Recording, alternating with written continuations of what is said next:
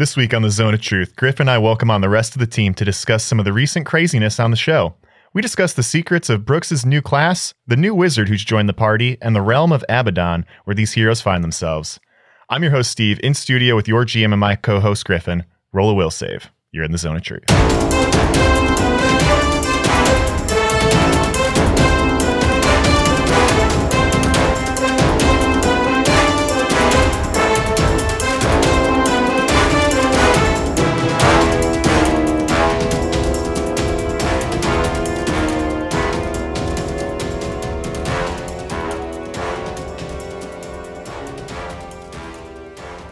And we're back. Yeah, we're back. 46 episodes of this show. Some would call this episode the Joe Biden. The Joe Biden episode. Of Zone of Truths. You know, we found that out today. What a coincidence. Recording 48 on the day we found that out. I mean, 46, but yes. Or 46. Absolutely. Yeah. I'm looking 2 years ahead, or two presidencies ahead. Yeah. Joe Biden, 3 terms. He's 46, 47, and 48. I don't think that's how that works. Pretty sure it is. All right. So, Griffin, we got a really long day ahead of us. We do. Really long. So I just think we should get right into it. And I got to know what you're drinking today. Yeah, man. Thanks for getting these for me. We couldn't find them anywhere. I'm drinking a Founders Solid Gold. They're a real nice drinkable lager. And they're by Founders, obviously, so they're kind of different than the other macros. They taste a little bit better, in my opinion. I don't disagree with that. I like those quite a bit. As for myself, I picked myself up something a little special, something I hadn't tried before. This is from Warped Wing Brewing in Dayton. It's called a Funk City Red Ale. It's a little bit of a collab they're doing with the Funk Music Hall of Fame and Expo Center in Dayton. I had one of these in the shower yesterday, and it fucking slaps. I did not know the Funk Music Expo Center was in Dayton. Neither did I, but now I might start listening to funk music because this beer fucking rocks. We've got to make a trip. Mm-hmm. Speaking of a trip, we have a big trip to talk about on the show. A trip to another plane. Oh boy, do we ever. It's quite a wild time, and who better to talk about it than everybody that's stuck there. So, welcome to the show, Haley Emily Brooks. Hello. Hi. Hey, thanks for having me. I'm the reason for all of this. Well, I said it on the Discord, and I'll repeat it to you guys. I'm glad we have the kind of group that will go after one of their party members in a inhospitable plane instead of just letting them die and Much rolling appreciated. up a new character. Yeah, I liked the text that we got when this whole thing happened, right? When Eclipse got shunted to another plane, we wrapped up the recording of that episode, and we started talking about maybe going to Abaddon and getting it done and getting Eclipse. And there was a text thread where Griff's like, if we're doing this, we all need some serious buy-in. And everyone's like, yeah, let's do it. So that's very exciting. But you know what gets me exciting? Alcohol. So what's everyone drinking today? Let's start with Emily. Today, I am having a caramel apple cider. So it's apple cider with some caramel vodka. Oh, very festive. Very festive. How about you, Haley? I have not started day drinking yet. I'm drinking coffee and water. I said this was a long day. I think you're starting it the right way. And yourself, Brooks? Well, Haley and I were on the same wavelength. I have meal water in front of me. I played 18 holes at starting at 7 o'clock today. So it's going to be a very long day for you. Yeah. But I mean, that's why hydrate early and often. And 18 holes, is that a euphemism for something? Nope. All right. Just golf, I guess, technically. That makes sense. Not what I was thinking, but it adds up. Anyway, let's listen to some Sirenscape. This one is from the Temple of the Jade Dragon sound set. It's a little something called Scholar's Music. All right. In some of these recent episodes, we've started with just a little finger on the pulse of what people have been doing. What books have you been reading, movies you've seen, shows you're watching, just to give something to the listeners at home to check out that's not the HLP, but, you know, you can chat about on the Discord or whatever. Brooks, what have you been up to lately? Well, to follow up on the 18 holes I played today, I've been playing a lot of golf. Unfortunately, that's not a full inside activity unless you have, I guess, a net indoors or I guess Wii golf or anything like that. But I've been watching a lot of golf. Not overly interesting per se, but keeps me busy, and that's important. Yeah, that was something I didn't know too much about you, how fanatical you are about golf. Yeah, I love it. But you've been playing a ton lately, right? Yeah. Shot 90 today, so I'm pretty happy about that. I don't know if that number means anything to anybody else, but doesn't it depend not on too the bad. course? Full 18 holes, regulation size course is par 72. Okay. So 18 over for 18 holes is not the worst. Yeah. Well, it can only go downhill from here. Haley, what you been up to lately? So I have been going through and listening to all of the Harry Potter books. I've read them all a couple times. It's just I have now actually purchased the Audible version. So that's been really fun, as well as I'm really looking forward to a book coming out from one of my favorite authors, Naomi Novik. She just came out with something called A Deadly Education, and that is supposed to be kind of a creepy school in Transylvania teaching necromancy and stuff, so I'm excited for that. So lots of book stuff, and then I have been not really doing a whole lot of TV watching. We've been super busy with podcast stuff. That's very fair. Good recommendations for our book lovers out there. How about you, Emily?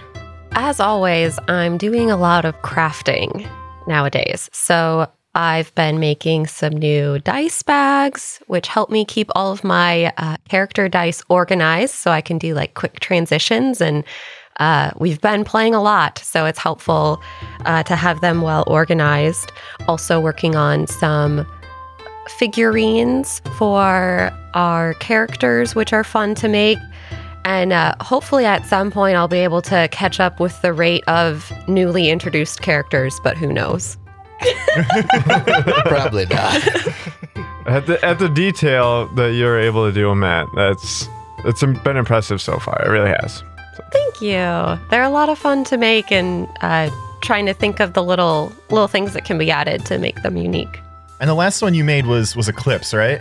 Yes, I just finished up Eclipses not that long ago, but I do still need to post the pictures on social media, so maybe keep an eye out for those. Dope. How about you, Griff? What you been up to lately? Been lifting a lot. It shows. Really enjoying that. It's trying to get back to the 1,000 Club. Working out with Chris every morning. It's a good time. Put together my home gym. Finally got all the stuff I wanted. My bike came in this week. Oh, so nice. I know you're getting one. Yeah, I got one of the Rogue Echo bikes. It's dope. And because of that, inspiration from One Punch Man, I finally watched the first season of, and I did not know how ridiculous that fucking anime was. That show fucking rocks. It's so good. It's so good. So in the spirit of that, working out every morning, maybe I'll be a superhero too. So you're doing your 100 push-ups, 100 sit-ups. more like squats and deadlifts. But. Love it. As for myself, there's only one thing important to talk about. The Mandalorian's back, baby. So every Friday during my lunch hour at work, I watch that. And that's really everything that's going on in my life. So let's just jump into... Boy, what a sad existence. All right, let's just jump into the actual meat of this episode. And like I said up at the top, the first thing that I want to discuss is Brooks's new class, because what I've picked up talking to a lot of the folks that listen along at home to the show is they might not be sure what exactly that is, because we haven't actually revealed it on air. Brooks, would you like to do that now? Yeah, he is a samurai. It is a variant class, or I guess derivation of cavalier. Yes, samurai is not one that I hear often in other actual plays. So personally, I'm a little unfamiliar with the class. I played one once for a random society thing that Haley ran. That was a whole lot of fun. But I mean, it was like only a couple hours. Don't really remember much of it. For what does a samurai usually do on the battlefield? What niche do they fill in a party? Yeah, they are pretty much solely melee class or melee fighters. And unlike the cavalier, samurais typically don't have a mount. And so they will have their normal speed per their character. Yeah, they really remind me of something kind of between a cavalier and a paladin in that way. Like, they're more paladin-y in the way that they enter battle, and they don't rely on a mount, but they're more cavalier-like because they have the challenge and the resolve and that kind of stuff that a cavalier would have. Yeah, that's a really good way to put it. It's kind of like, if the paladin didn't have quite so many like religious abilities, but a couple more melee abilities. I guess it's like your order is kind of like a paladin oath, right? It is. It's pretty cool. They're a niche that I don't think a lot of people have played. So speaking about those orders, what order did you take? I am the Order of the Lion. Ooh. Now, played a little cat and mouse. Yeah. End it. We can't top that. Episode's fucking over. Boy. But so if people decide to go and look that up, they might, I guess I won't go too into what that order specifies, but it specifies that you are very dedicated to a certain person. And based on that, things have to change for his order to continue to be part of that.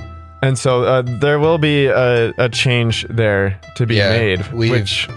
He's run it by me, folks. So the person that he dedicated himself to is not necessarily working the same way as a normal Lion Order Cavalier would. Yeah. Interesting. We've talked about some of these other abilities that the class usually has, the challenge and resolve. Can you just walk the listeners through those, Brooks, just so they have an idea of what those are more like? I know you use them a little bit in combat. So, challenge is you're picking out a foe in combat, and you are very focused on that one person or thing, and your challenge only stops when one of the parties is dead or concedes. So it's very much so you're focused on that, defeating that person or thing. And that gives you bonus to hit and damage, right? It does. So in that way, it's very close. Again, we keep rolling back to the Paladin. Oh, yeah. And the Cavalier's Challenge, I think, works mechanically almost exactly the same, but the Paladin's Smite is a very similar ability. Absolutely. How about Resolve? Resolve is I think Taylor Swift might have said it best, a shake it off function. Where, nailed it, yeah.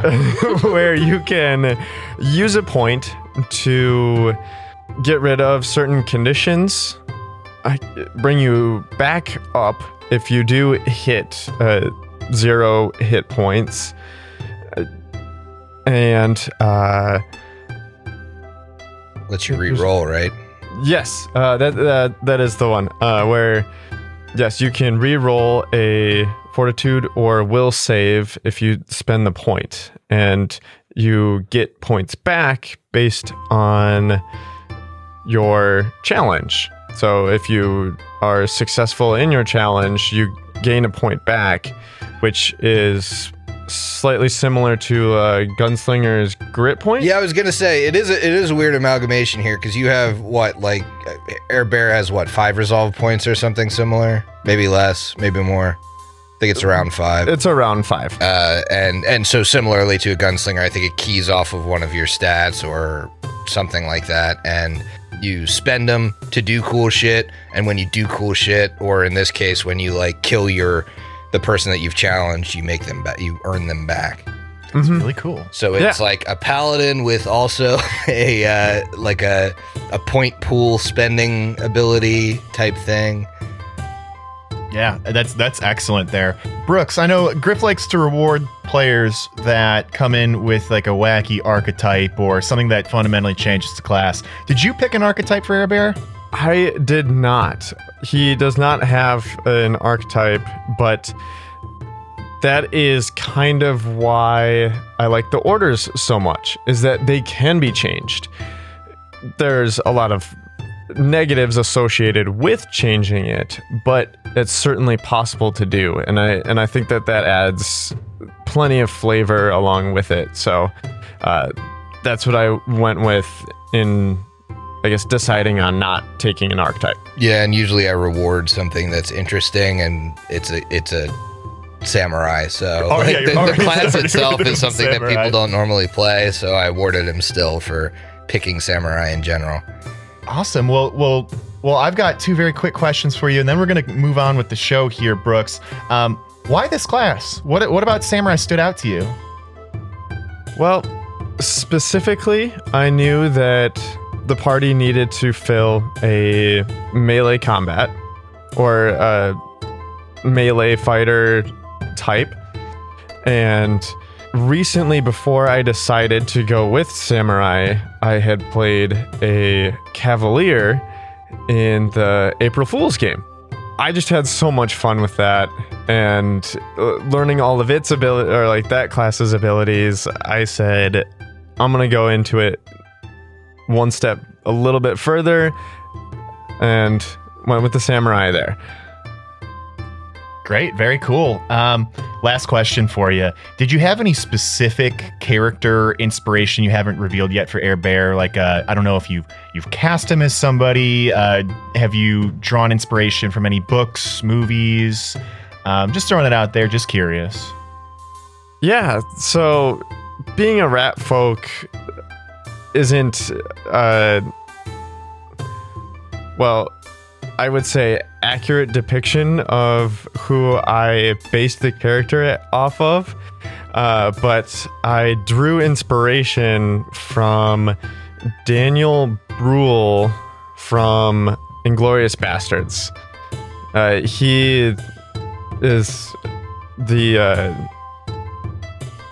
he's the German wartime hero that goes after the lady in the cinema. Wow. Deep Inglourious Bastards cut. That is a deep Inglourious Bastards cut, but I do love it. Very fitting. All right, well, thanks for sharing with us, man. Really appreciate it. I think the folks listening at home are going to enjoy that as well. Kind of reveal a little bit about this new mysterious rat folk. And speaking about new mysterious folks, Haley, I want to talk to you all about Tulia. I don't think she's been in a combat as of the recording of this episode, so it might not be clear what her actual class is. You want to reveal that for us? Yeah, she is a wizard with double archetypes. So archetypes? Yeah, so I have 2 archetypes on this wizard. Is that even possible? I didn't know that. Yeah, that's absolutely possible. Yeah, as long as they don't replace the same thing, you can stack archetypes if you want. Yeah. Well, I know what I'm doing at Matume's next level up. Let's roll. You have to have taken it at level 1. Bummer. Never mind.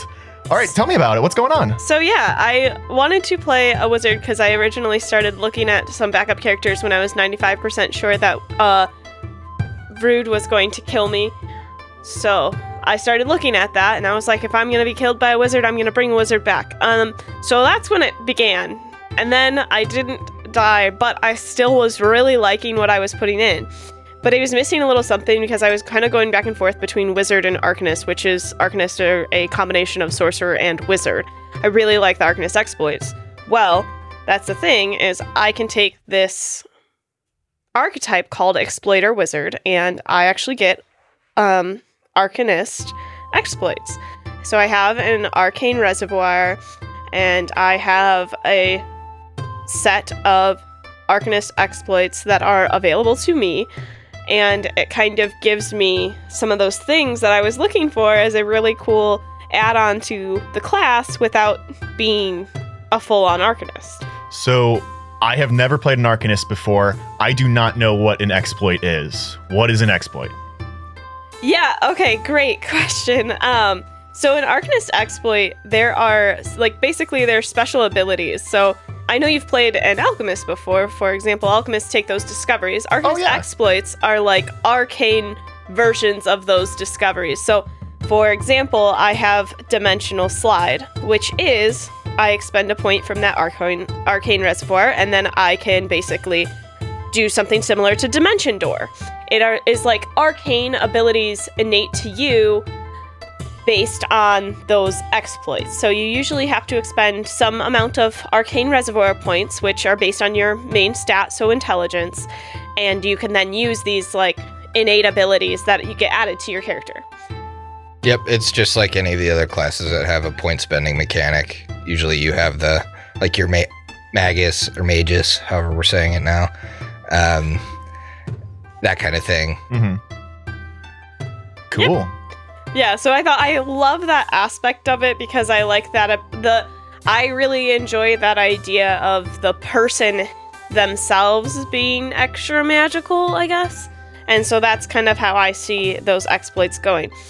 The other archetype I have is a Pact Wizard, which you guys will see and hear a little bit more about that in later episodes, but I am a Pact Wizard, which means I've actually made a pact with... I know what you're talking about here, yes. Yeah. So I've made a pact where I get extra powers and essentially from that, and I have... there's a function where I get some patron spells similar to that of like a witch would get as well. I get some effortless magic is kind of what it's called. So basically I don't have to spend that hour to prepare because I have a pact, and so it's a very quick way to prepare all my stuff. So there's some things like that. There's a couple other things in the future you're gonna see where I'm going to be invoking on that pact. So those are kind of those interesting things regarding these two different classes and how they work together. So I'm technically an exploiter, pack, wizard, elf. That's wild. It really does sound like you have your character is, without multi-classing, an amalgamation of like a sorcerer, arcanist, a wizard, and a witch. It was, I took every spell casting I could and merged them. Dear God. And with that, Griffin gave me no extra bonuses because this is not underpowered. She picked the two most powerful wizard archetypes. I didn't know that at the time. And matched them together. So yes, you did not get any extra stats for that. Correct. But I gave you the backstory stats because you let me do something mean with your pact. Yeah, awesome. Thank you for sharing that with us. I got a final question for you. Do you have? It's the same one that I asked Brooks. Do you have any specific character inspiration? Anything that you're that kind of got your wheels turning about Tulia for this character? Whether that comes from a book, a show, a movie, what have you? So she's not based on anyone. I've already cast her. I talked about that in the episode as like 90s Nicole Kidman with blonde hair and her curly hair. So I've talked about that already on the show. As far as character inspiration, the character began being built out of spite, but I then didn't want to take it in that way. I wanted to bring a character that, in the light of significant amount of darkness, would have a little bit more jovial way of handling things. So I don't have an actual character inspiration as much as I was looking around at the party itself and trying to find something that could act differently than this brooding, ominous group that we have. So, not to say there's no ominous things within her, but it's just a little bit different of a act. Well, I think it fits in quite well. Quite well. Well, thanks for sharing again. At this point, I kind of want to shift gears again. We're going to do something a little different, something that may seem a little similar, Well, it isn't. It's kind of like we're doing a My Favorite Monster segment, but we're really just doing a My Favorite Plane. Because we're going to talk about Abaddon. I want to kick this off with a question. American Airlines. Love it. So, with the Dimensional Shambler, you could have sent Eclipse to any plane, basically. Why did you pick Abaddon? What stands out to you about this plane that had you thinking, this would be a good place to send our heroes because it's going to be interesting? I didn't decide what plane until after we had recorded the episode where Eclipse gets shifted. So I was kind of like, oh, fuck, I don't know where I'm going to go. Abaddon just works so perfectly. In my headspace, I was thinking, how can I tie a bunch of different things together? Urgathoa, it's her deific realm.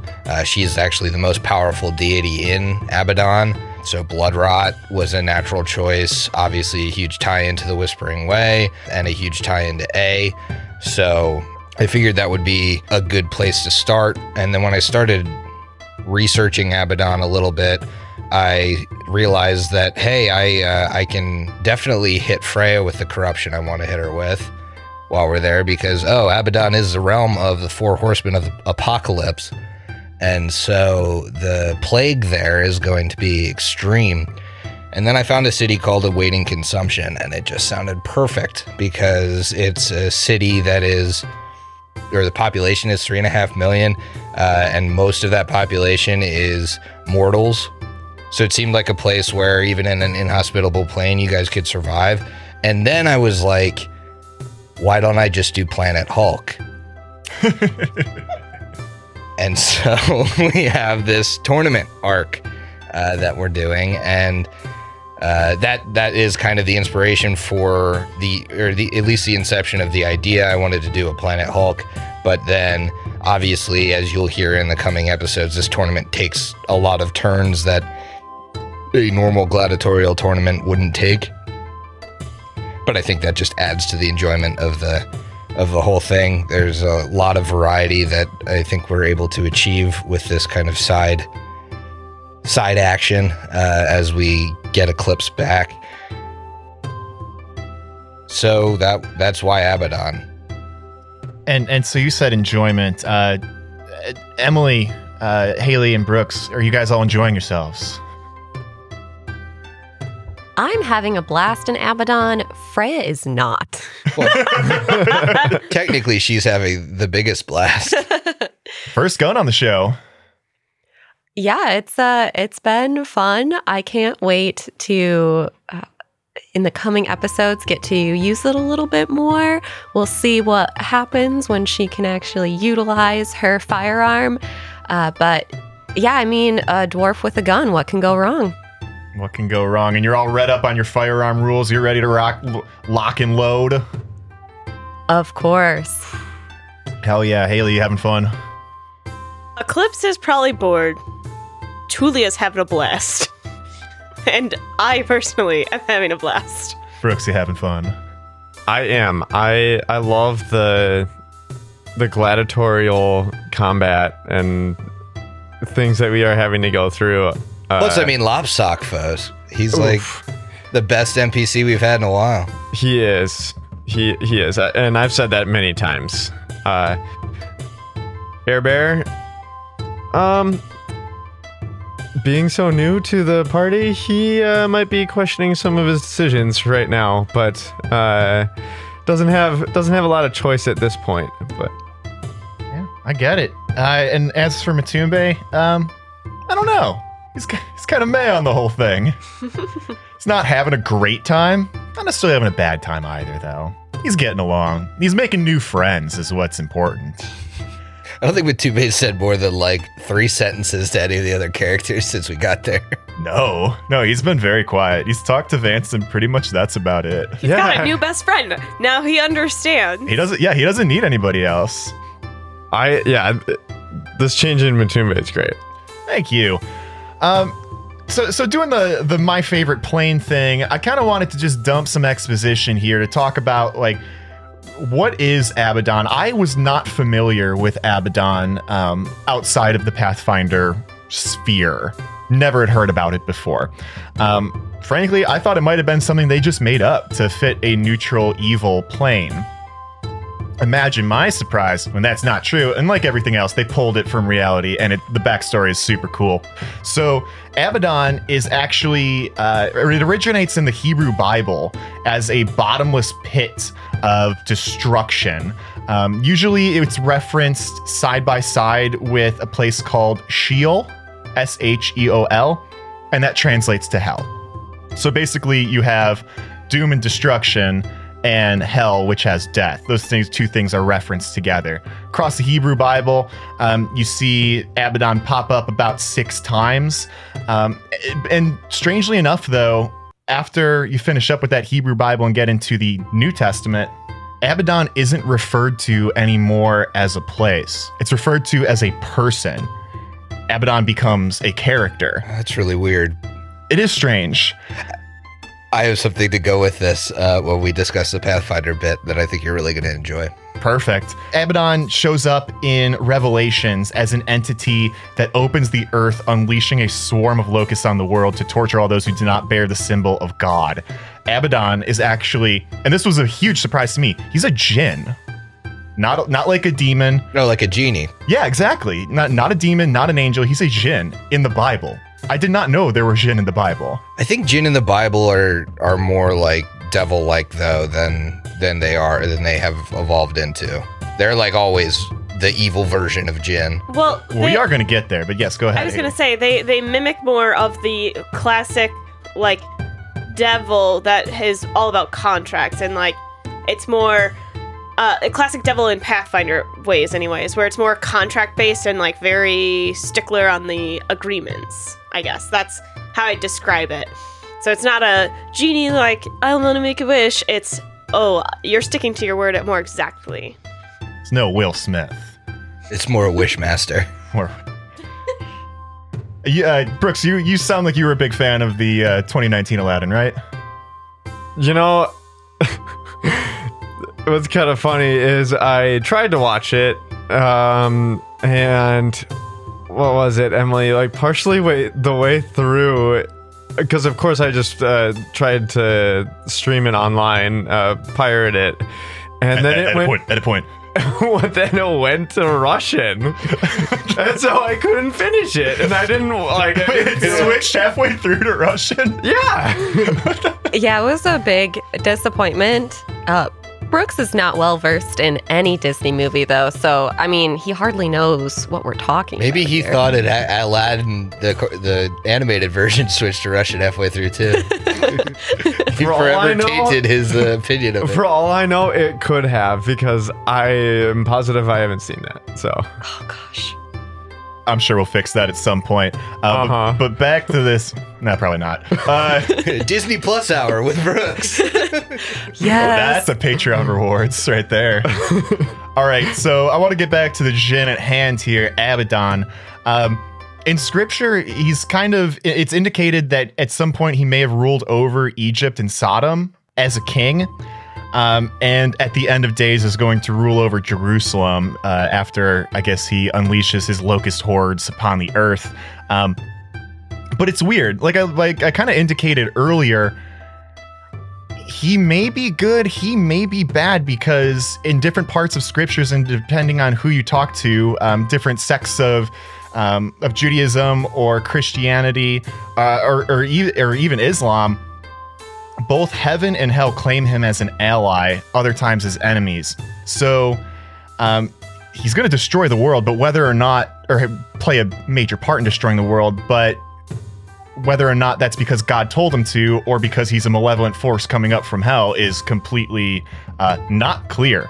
So if you look at the Hebrew Bible, he's bad.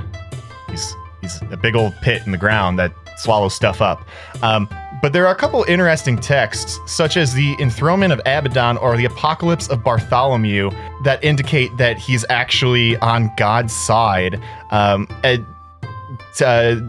Saint Timothy, who wrote the Enthronement of Abaddon, says that he was given this task by God of collecting the earth that was actually going to be used for the creation of Adam at the beginning of time. So that's kind of interesting. And then in the Apocalypse of Bartholomew, apparently Abaddon was somebody who was actually present at the tomb of Jesus at the moment of his resurrection. So take what you will from that, but nobody can really agree what this person's motivations are, or sometimes people don't even agree who he is. Different sects of these religions sometimes actually identify Abaddon as Satan, as the Antichrist, or according to Jehovah's Witnesses, Abaddon is actually a resurrected Jesus Christ. So nobody agrees who this guy is or if he's bad, but it seems like he's kind of bad. I love how this segment 50-50 on whether it's going to be Steve's Sunday School or my favorite monster or my favorite plane. It's like half the time Steve is quoting Bible verses in this piece. We should really release the Zone of Truth on Sundays. Yeah, absolutely. No, but sometimes I just fall into these weird rabbit holes of discovery, and there's some really, really weird shit in the Bible. So there you go. And a lot of weird Pathfinder shit comes from the Bible, and people don't realize it. Like me, I didn't realize it came from the Bible. But that's all of the actual from our realm of existence information that I have about Abaddon. Let's talk about Abaddon in Pathfinder. So it's one of the realms that the dead can go to after they leave Earth, or rather Golarion, after they die.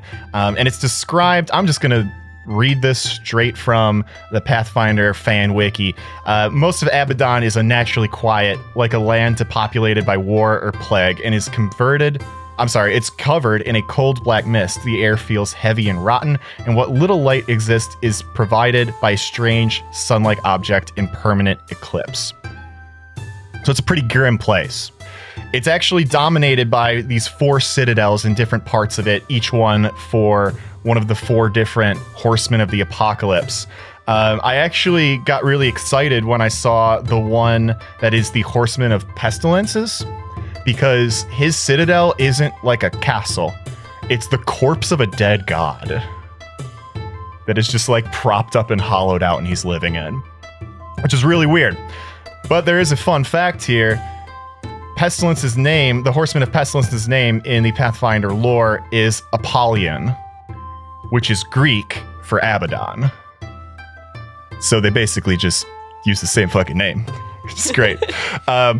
And there's also a place in Abaddon called Sheol.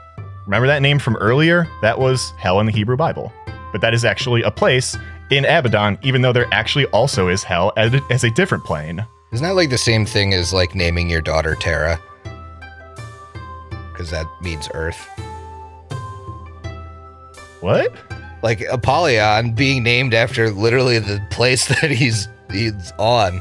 Yeah, I guess so. It's it doesn't make a whole lot of sense, but I like that it seems to me like they're just putting those Easter eggs in there for people that do their homework. So this is where I wanted to talk about the when you said that Abaddon might have been a person. Okay.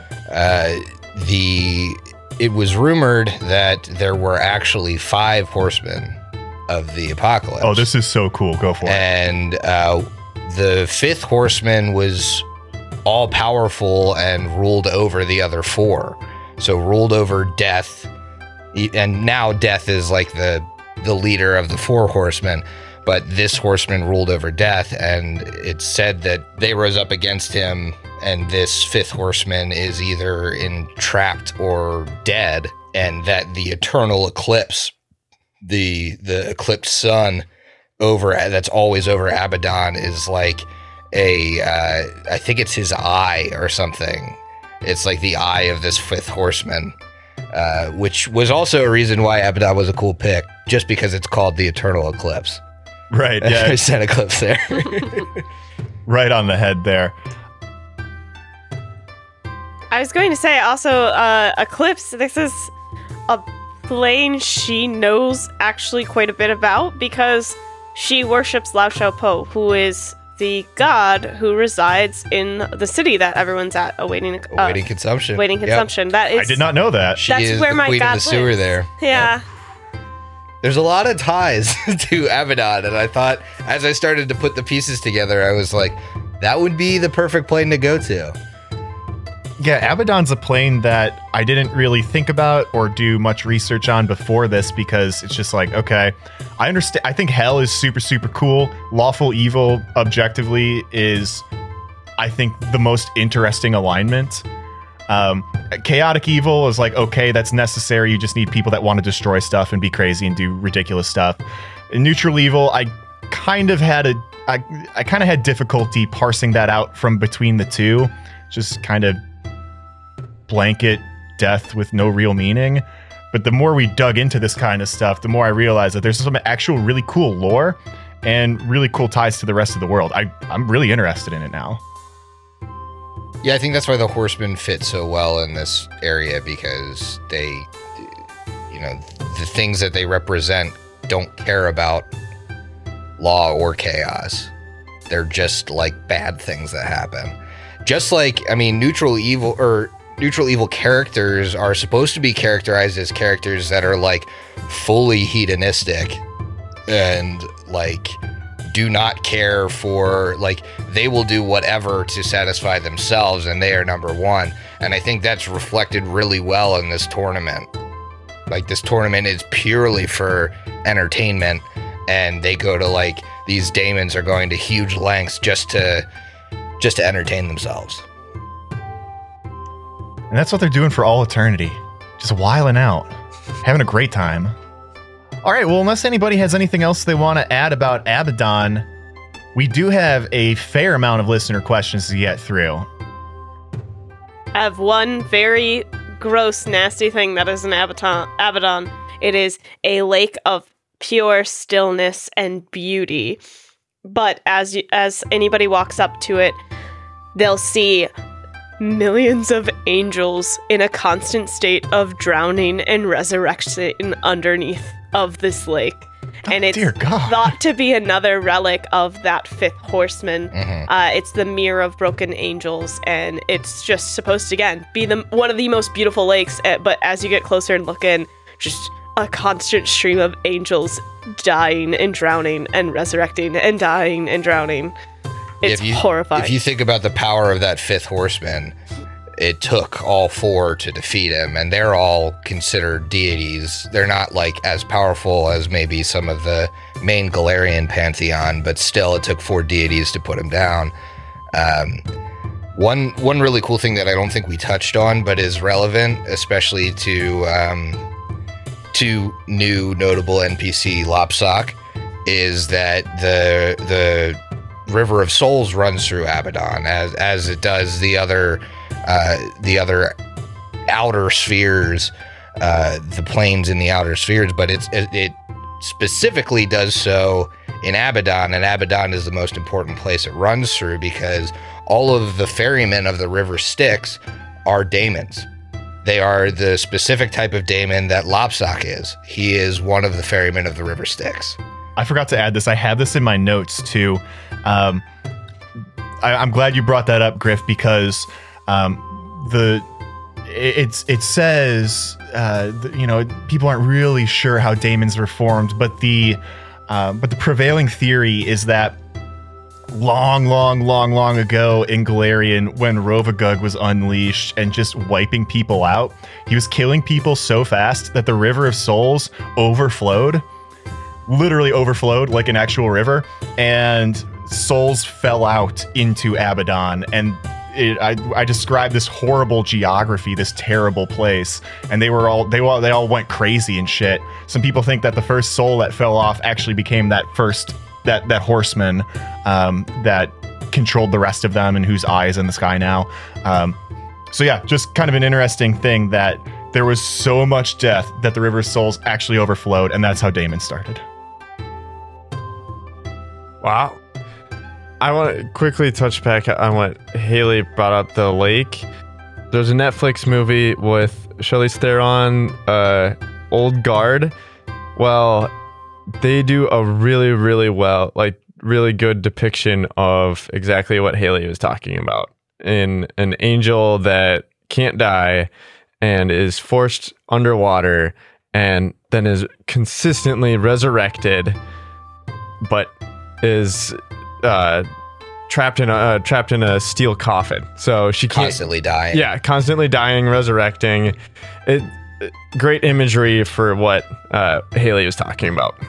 Nice. I've heard some good stuff about Ulgard. I'm gonna have to check that one out. Well, thank you everybody for joining me on this journey of really deep diving lore. I had a lot of fun doing the research, and I'm looking forward to spending more time in Abaddon. I think this actually helped set me in a better spot to RP and have fun in Abaddon, a plan that I knew little about. So this was a good time. What do you mean? Matube makes like $50 Blades checks. I guess that's true. Oh, I got a 50 of my knowledge Blades. Cool, Matube knows everything about it. Go look it up. I guess that's what I should do from now on. If I roll above a 40 or something, I'm just going to go to pathfinder.wiki. Well, you've read 30 books on the subject, I guess. At some point, I guess that happened. But let's kick it to listener questions, because that's what time it is. Our first listener question of the day comes from Kashchevna. That might be right, Kashchevna. I think that's as close as I'm going to get. But this person says, apologies if you've done it before, but I don't remember. I'd be interested to hear everyone's favorite arcane spell. I think we've talked about some favorite spells on this show specifically before, but we have not talked about favorite arcane specific spell. Brooks, how about you kick us off here? All right. Well, I'm a fan of self buffs, really. So in that, I guess, realm of arcane spells, mirror image is great, but haste has to be my favorite. Yeah, and you can buff other people, buff yourself. It is really beneficial for everybody, and if you're in a party, obviously they're gonna want it. Yep, that used to be why chained summoners were so ridiculous, is because they got haste as a second level spell instead of a third level spell. So they could just fucking spam haste at level like 3. Griff, we're gonna have to talk about my backup character. A chained summoner. Pass. All right. Yeah, thanks for sharing, Brooks. That is a go-to. How about you, Emily? So I don't necessarily have a favorite arcane spell. There are a lot of good ones out there. One that I really enjoy for its flavor, I have this for my bard, but I don't get to use it as much as I wish I could. It's called Blistering Invective. And essentially what this spell does is you unleash an insulting tirade so vicious and spiteful that enemies who hear it are physically scorched by your words. So you make an intimidate check to demoralize, and then if your enemies are demoralized, they take fire damage, and if they fail a reflex save, they catch on fire. So you literally burn somebody. Yes. Yeah, sick burn. I love pairing it with a bunch of really lame insults. It's a lot of fun. That's so good. What a great addition to this question. I don't think mine's going to be a great addition, but my favorite is Dimension Door. It's a classic. It's so good. I've used it to great effect as our witch. Specifically, I can think to a time when Emily's character, who is a bard, was performing too far away from the rest of the party, and I grabbed her and brought the bard to the party to bring the buff to them. So I just really love using Dimension Door in combat for that kind of stuff to really change things up, give me a little bit of battlefield mobility. How about yourself, Griff? What do you like from the arcane list? I mean, Black Tentacles for me is a very tried and true. I've used it on you guys on the show a ton. I think as early as like Jasmine Phoenix used it in the Christmas Evil Interlude. So it's really great for shutting down a battlefield. But I want to throw in a screwball here. Whenever I get to play a character, Haley talking about the Arcanist reminded me of my favorite archetype for the Arcanist, which is a brown fur transmuter, which lets you take all of the self polymorph spells that are on the arcane list and apply them to someone else. Oh God. And so you can use all the beast shapes that you want on your party monk and they can tear somebody apart as an octopus, which is just ridiculously cool. So that's my next character concept, and I love those spells when you have the ability to share them with the rest of the party, because I think they're kind of lame on an arcane caster that's half BAB and frail. Yeah, that's definitely a trap to use them on yourself, but to share them is great. That's awesome. Haley, I saved you for last because you always bring some weird shit to questions like this. So what do you got for us? So my favorite spells in general are usually incredibly situational ones. Yeah, I've always got Mage Armor, Magic Missile, all those stuff on there, but I love situational spells. Anybody want to talk to me about a great situation with Floating Disc, I'll talk about that later. But a favorite spell of mine that I've recently kind of read about, I haven't been able to really use because it's a high-level spell, but I've been waiting for the right time, is called Enemy Hammer. And I am so excited to use this for the first time. You basically grab a creature with telekinesis and you use it to batter nearby opponents and objects. And so each round, as standard action, you can attempt to hurl that target at any creature object within 30 feet.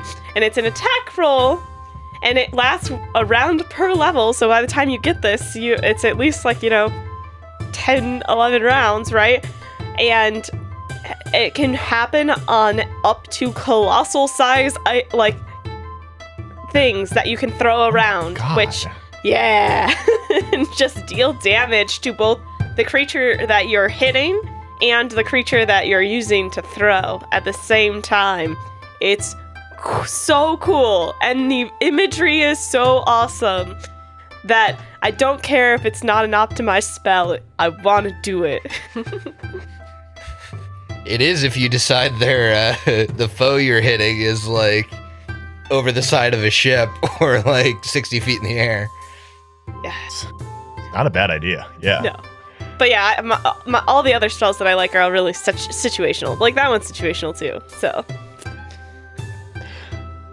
Before we move on, I just want to mention that we did play some Rune Lords last night. I played an Arcane Caster in there and used a spell called Legendary Proportions. To great effect. We're moving on. The HLP crew has decided which proportions become legendary. And Tim as the GM allowed it, so we made that happen. Next question comes from Thomas /Max.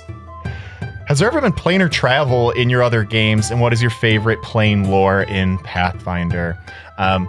So I think anybody could jump in here and contradict me, but I think the only time we've ever traveled planes in one of our games that we've played together is probably recently in Rune Lords when we went to the Dimension of Dreams. Well, and the Shadow Plane. Oh, and the Shadow Plane. I guess we went there too, yeah. Twice back to back. Yeah. Yeah, that's the only plane hopping I've done. I haven't done any. Yeah, it's something that I don't feel like comes up a whole lot. The Dimension of Dreams was a lot of fun though, because you're in someone's dream and you can hop to different dreams, which is interesting to kind of get a peek inside different thought processes. If you like the Dimension of Dreams, read the Harrowing module. I recently read the summary of that, and it sounds fucking cool. Yeah. But yeah, and there's something very cool about the Dimension of Dreams where you can just roll a straight charisma check, and if you succeed, you can do something impossible because it's a dream. So you basically get a free wish spell almost, or something like that. It's really awesome. But since we haven't really experimented with planar travel in much of our games, let's hop to that second part of the question. What is your favorite plane lore in Pathfinder? We're going to reverse the order here and go Haley. So that's kind of a difficult one for me, because I really like the lore of planes in general. I've spent a lot of times, even when looking at the Pathfinder Tales books, I was trying to look up exactly which ones deal with different planes. So that's where, in general, the idea of all these separate planes is so fascinating to me that I haven't really chosen a favorite as much as trying to reach out and get as much knowledge as possible.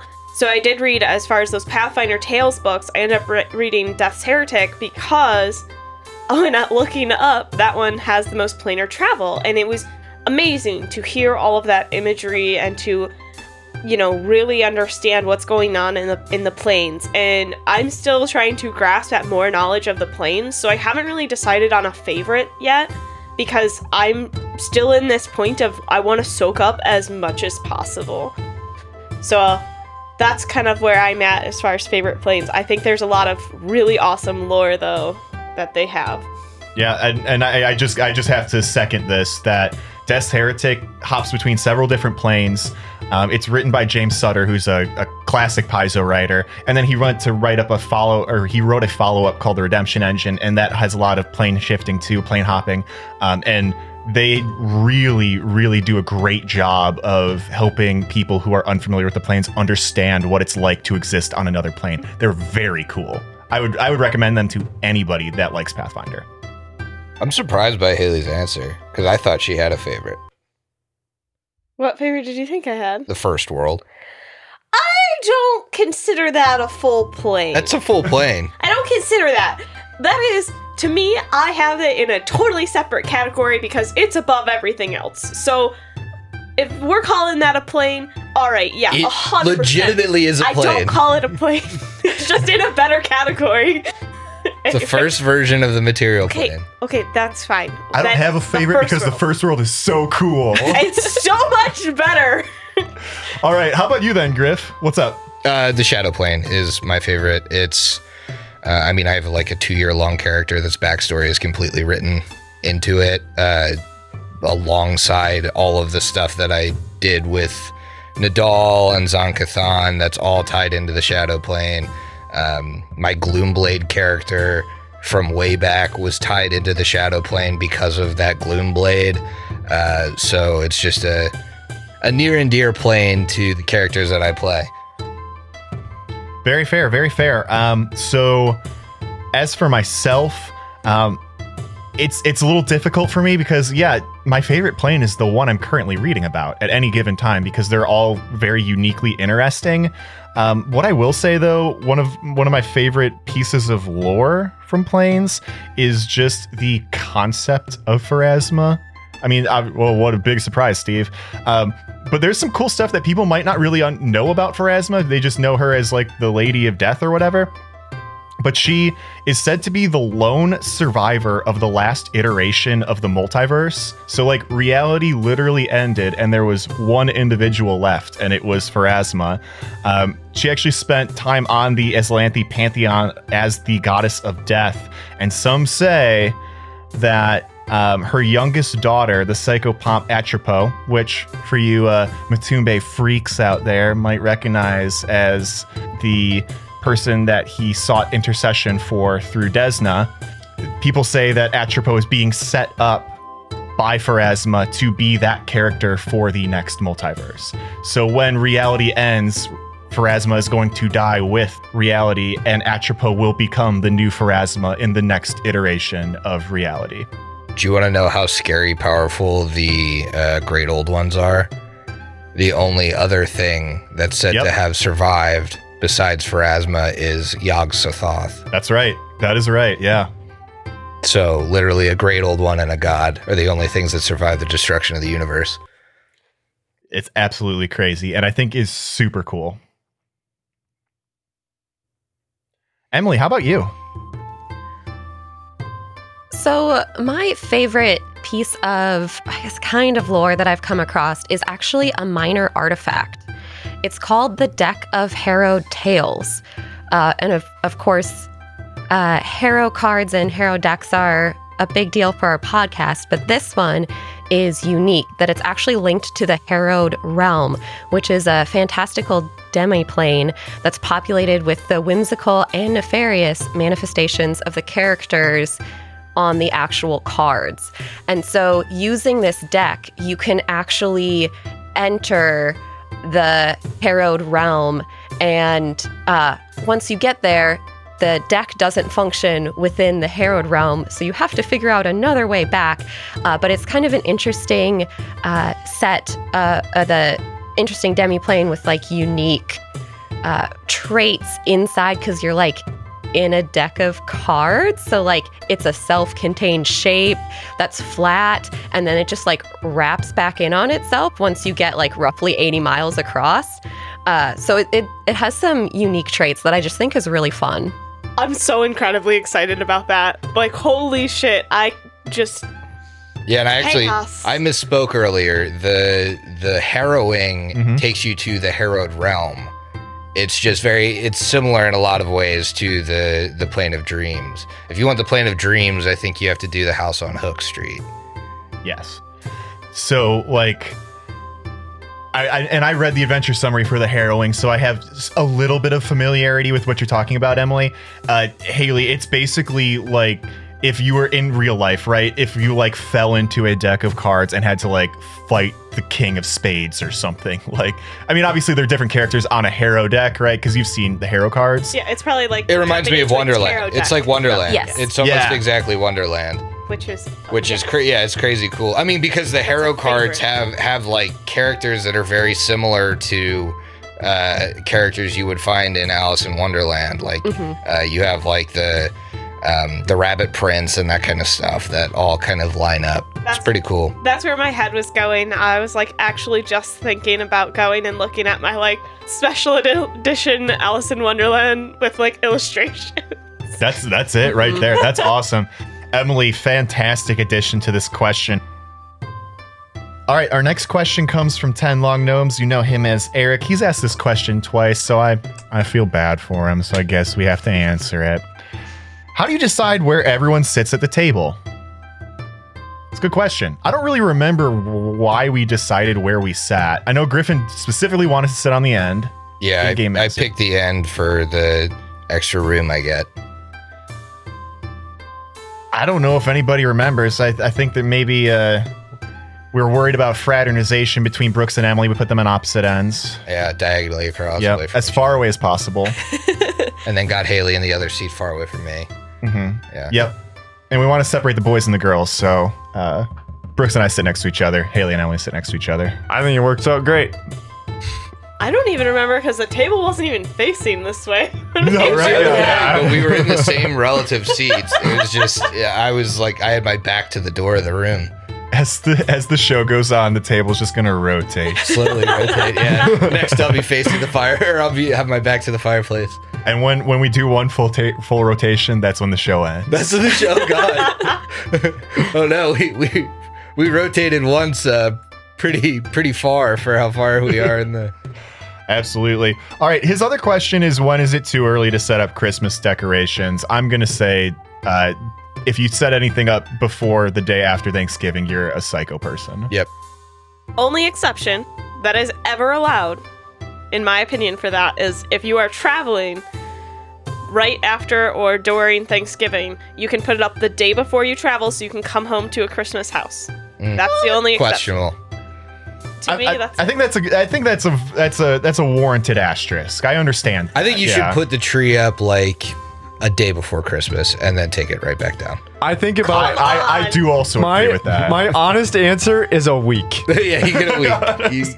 That's so much work for only enjoying the tree for 1 week. It's so much work in general. That's why it fucking stays up till March. Every single year, this is not a joke, every single year I get like a text and a photo from my mom the day after Halloween when the people across the street from my parents put up their tree and fully decorate their front room, and you can like clearly see it from my parents' house. And every year it's like, what are these psychos doing? November 1st, tree up, garland, lights, ornaments, ready to roll. How can they keep a tree alive that long? It must be They're definitely fake. doing a synthetic tree. Well, which like my parents still do the fucking real tree, and like they've been empty nesters for years. Oh, yeah. Like there's no fucking whimsy about like going to the tree farm and cutting down a tree anymore. But my dad goes and does it on his like 60-some-year-old hips. That does sound like a Jeff Norman thing to do. Bend under the tree and cut it down and say, who are you doing this for? Who do you have to, like, I'm home for like a week during Christmas. What's the point of this?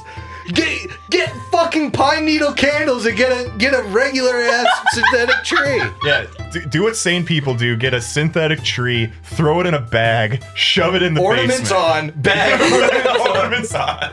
I mean, that's the only way to do it. Slide it into the fully decorated. Well, and every year, it's like my mother has bought so many ornaments that, like, you could cover 18 trees with the ornaments we have. And so every year, she's, like, decorating the tree and picking the shit out. And no longer is she decorating it with the kids, because we're not home. So, like, I don't know what her decision process is anymore. I don't know what the decision process is. It's a wonky ass fucking real tree every year. Like, I gotta put them on blast for this. It's ridiculous. I've never seen you so upset. It's ridiculous. I'm like, they're gonna go to their graves with fucking real Christmas trees. That ship has already sailed for me. Oh my god. Yeah, I guess that makes sense. We're going to move right along here. Another holiday themed question. This one I think we're going to end on. It's a two-parter.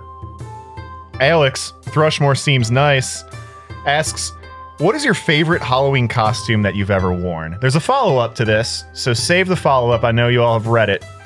How about you, Emily? What's your favorite Halloween costume? Okay, I actually have two. I have a whole list. I couldn't narrow it down. I like dressing up for Halloween a lot. So one of my favorites is actually an Alice in Wonderland costume that my mom made me. And I wore it like multiple years because I really enjoyed that costume. I do like Alice in Wonderland. And then my second one is when I dressed up as Loki for Halloween. And my best friend in college, she dressed up as Thor. And we didn't go out and buy costumes. We made them ourselves. So it was made out of like cardboard and spray paint. And I had that really crispy spray hair black stuff. So my hair looked slicked back and black. So I looked like Loki. But it was just so much fun to make our costumes and then wear them around. That's phenomenal. How about you, Brooks? Favorite Halloween costume was in college. Myself and 5 other people were Toon Squad. Got the basketball shorts and legit jerseys from, I believe it was Taiwan. We ordered it, I don't know, maybe 2 months early so that we could actually, like, to make sure it got there. It got there, I don't know, maybe a couple weeks early, but, like, that's a long time. I was Pepe Le Pew, number 69. Awesome. Not exactly, looking back at it, maybe a little bit untasteful. Pepe Le Pew isn't the greatest Looney Tune. I feel like it's a cartoon that hasn't aged well. No. Yeah. No, I don't think so. So, both my favorite and the worst. That's amazing. As for myself, obviously my favorite is every year when I get to dress up as Saw because I look like a fucking snack. Right, but that's not just Halloween. You do that. Well, I mean, okay, come on.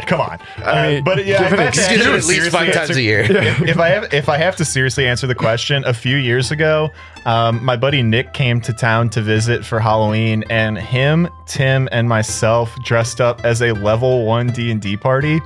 So we went to Party City the day before and got like the shittiest stuff.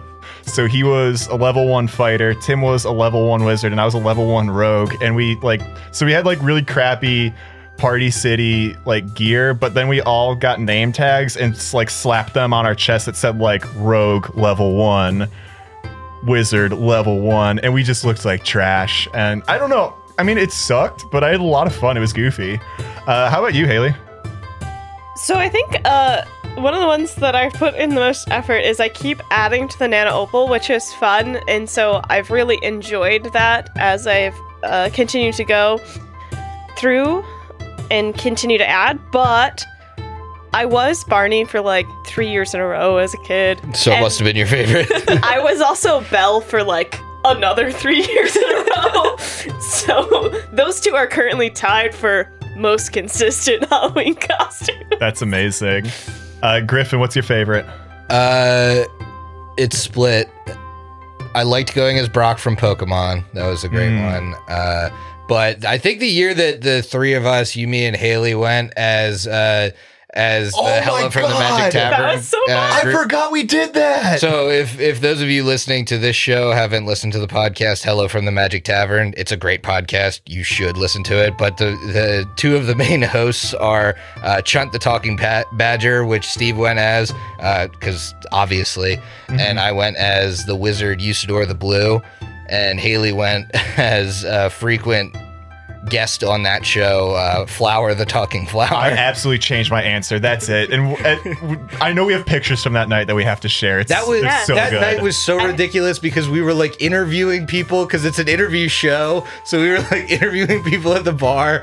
That was the night I took the tequila shot through the wizard beard. But you're also handing out nuts from your pocket. I had nuts and rocks. I had nuts and rocks in my pocket. I was kind of handing them out. And then we handed them out to the people outside the bar when we left. And I was like, I really hope these are nuts and not rocks. These guys are gonna be really pissed. Them. Yeah, the bouncer ate the nuts.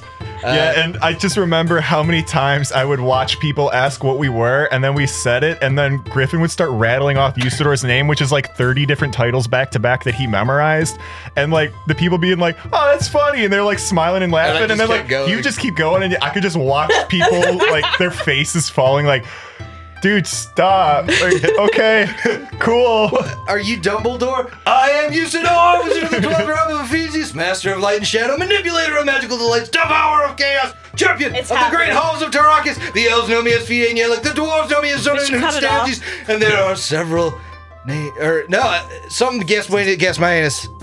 Gasmanus Maystar, but there are several other names of great power, which you do not know yet. This may surprise you guys, but at like these super douchey bars that we went to, people were not into that. They were not into it. Yeah, so, I mean, just an amazing way to end that question, but there is a follow-up, which I think, Brooks, you already answered. What is the worst, most embarrassing costume you've worn? I think I'm going to go last, because mine maybe isn't particularly bad or embarrassing, but it is insanely whack. Haley, go ahead.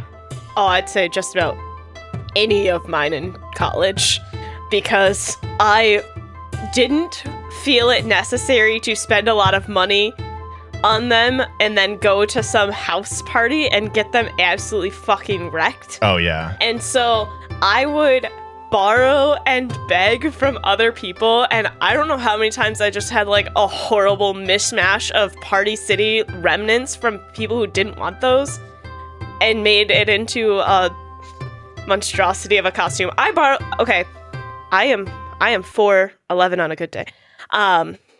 I'm 4'10". Okay. Anyways, I borrowed a like cop costume from a 6'2" girl, and I will never forget how incredibly horribly fitting it was. But I was like, I'm not about to purchase one. So that is seriously like if you just borrowed my clothes. Yeah. That's hilarious. It was horrible.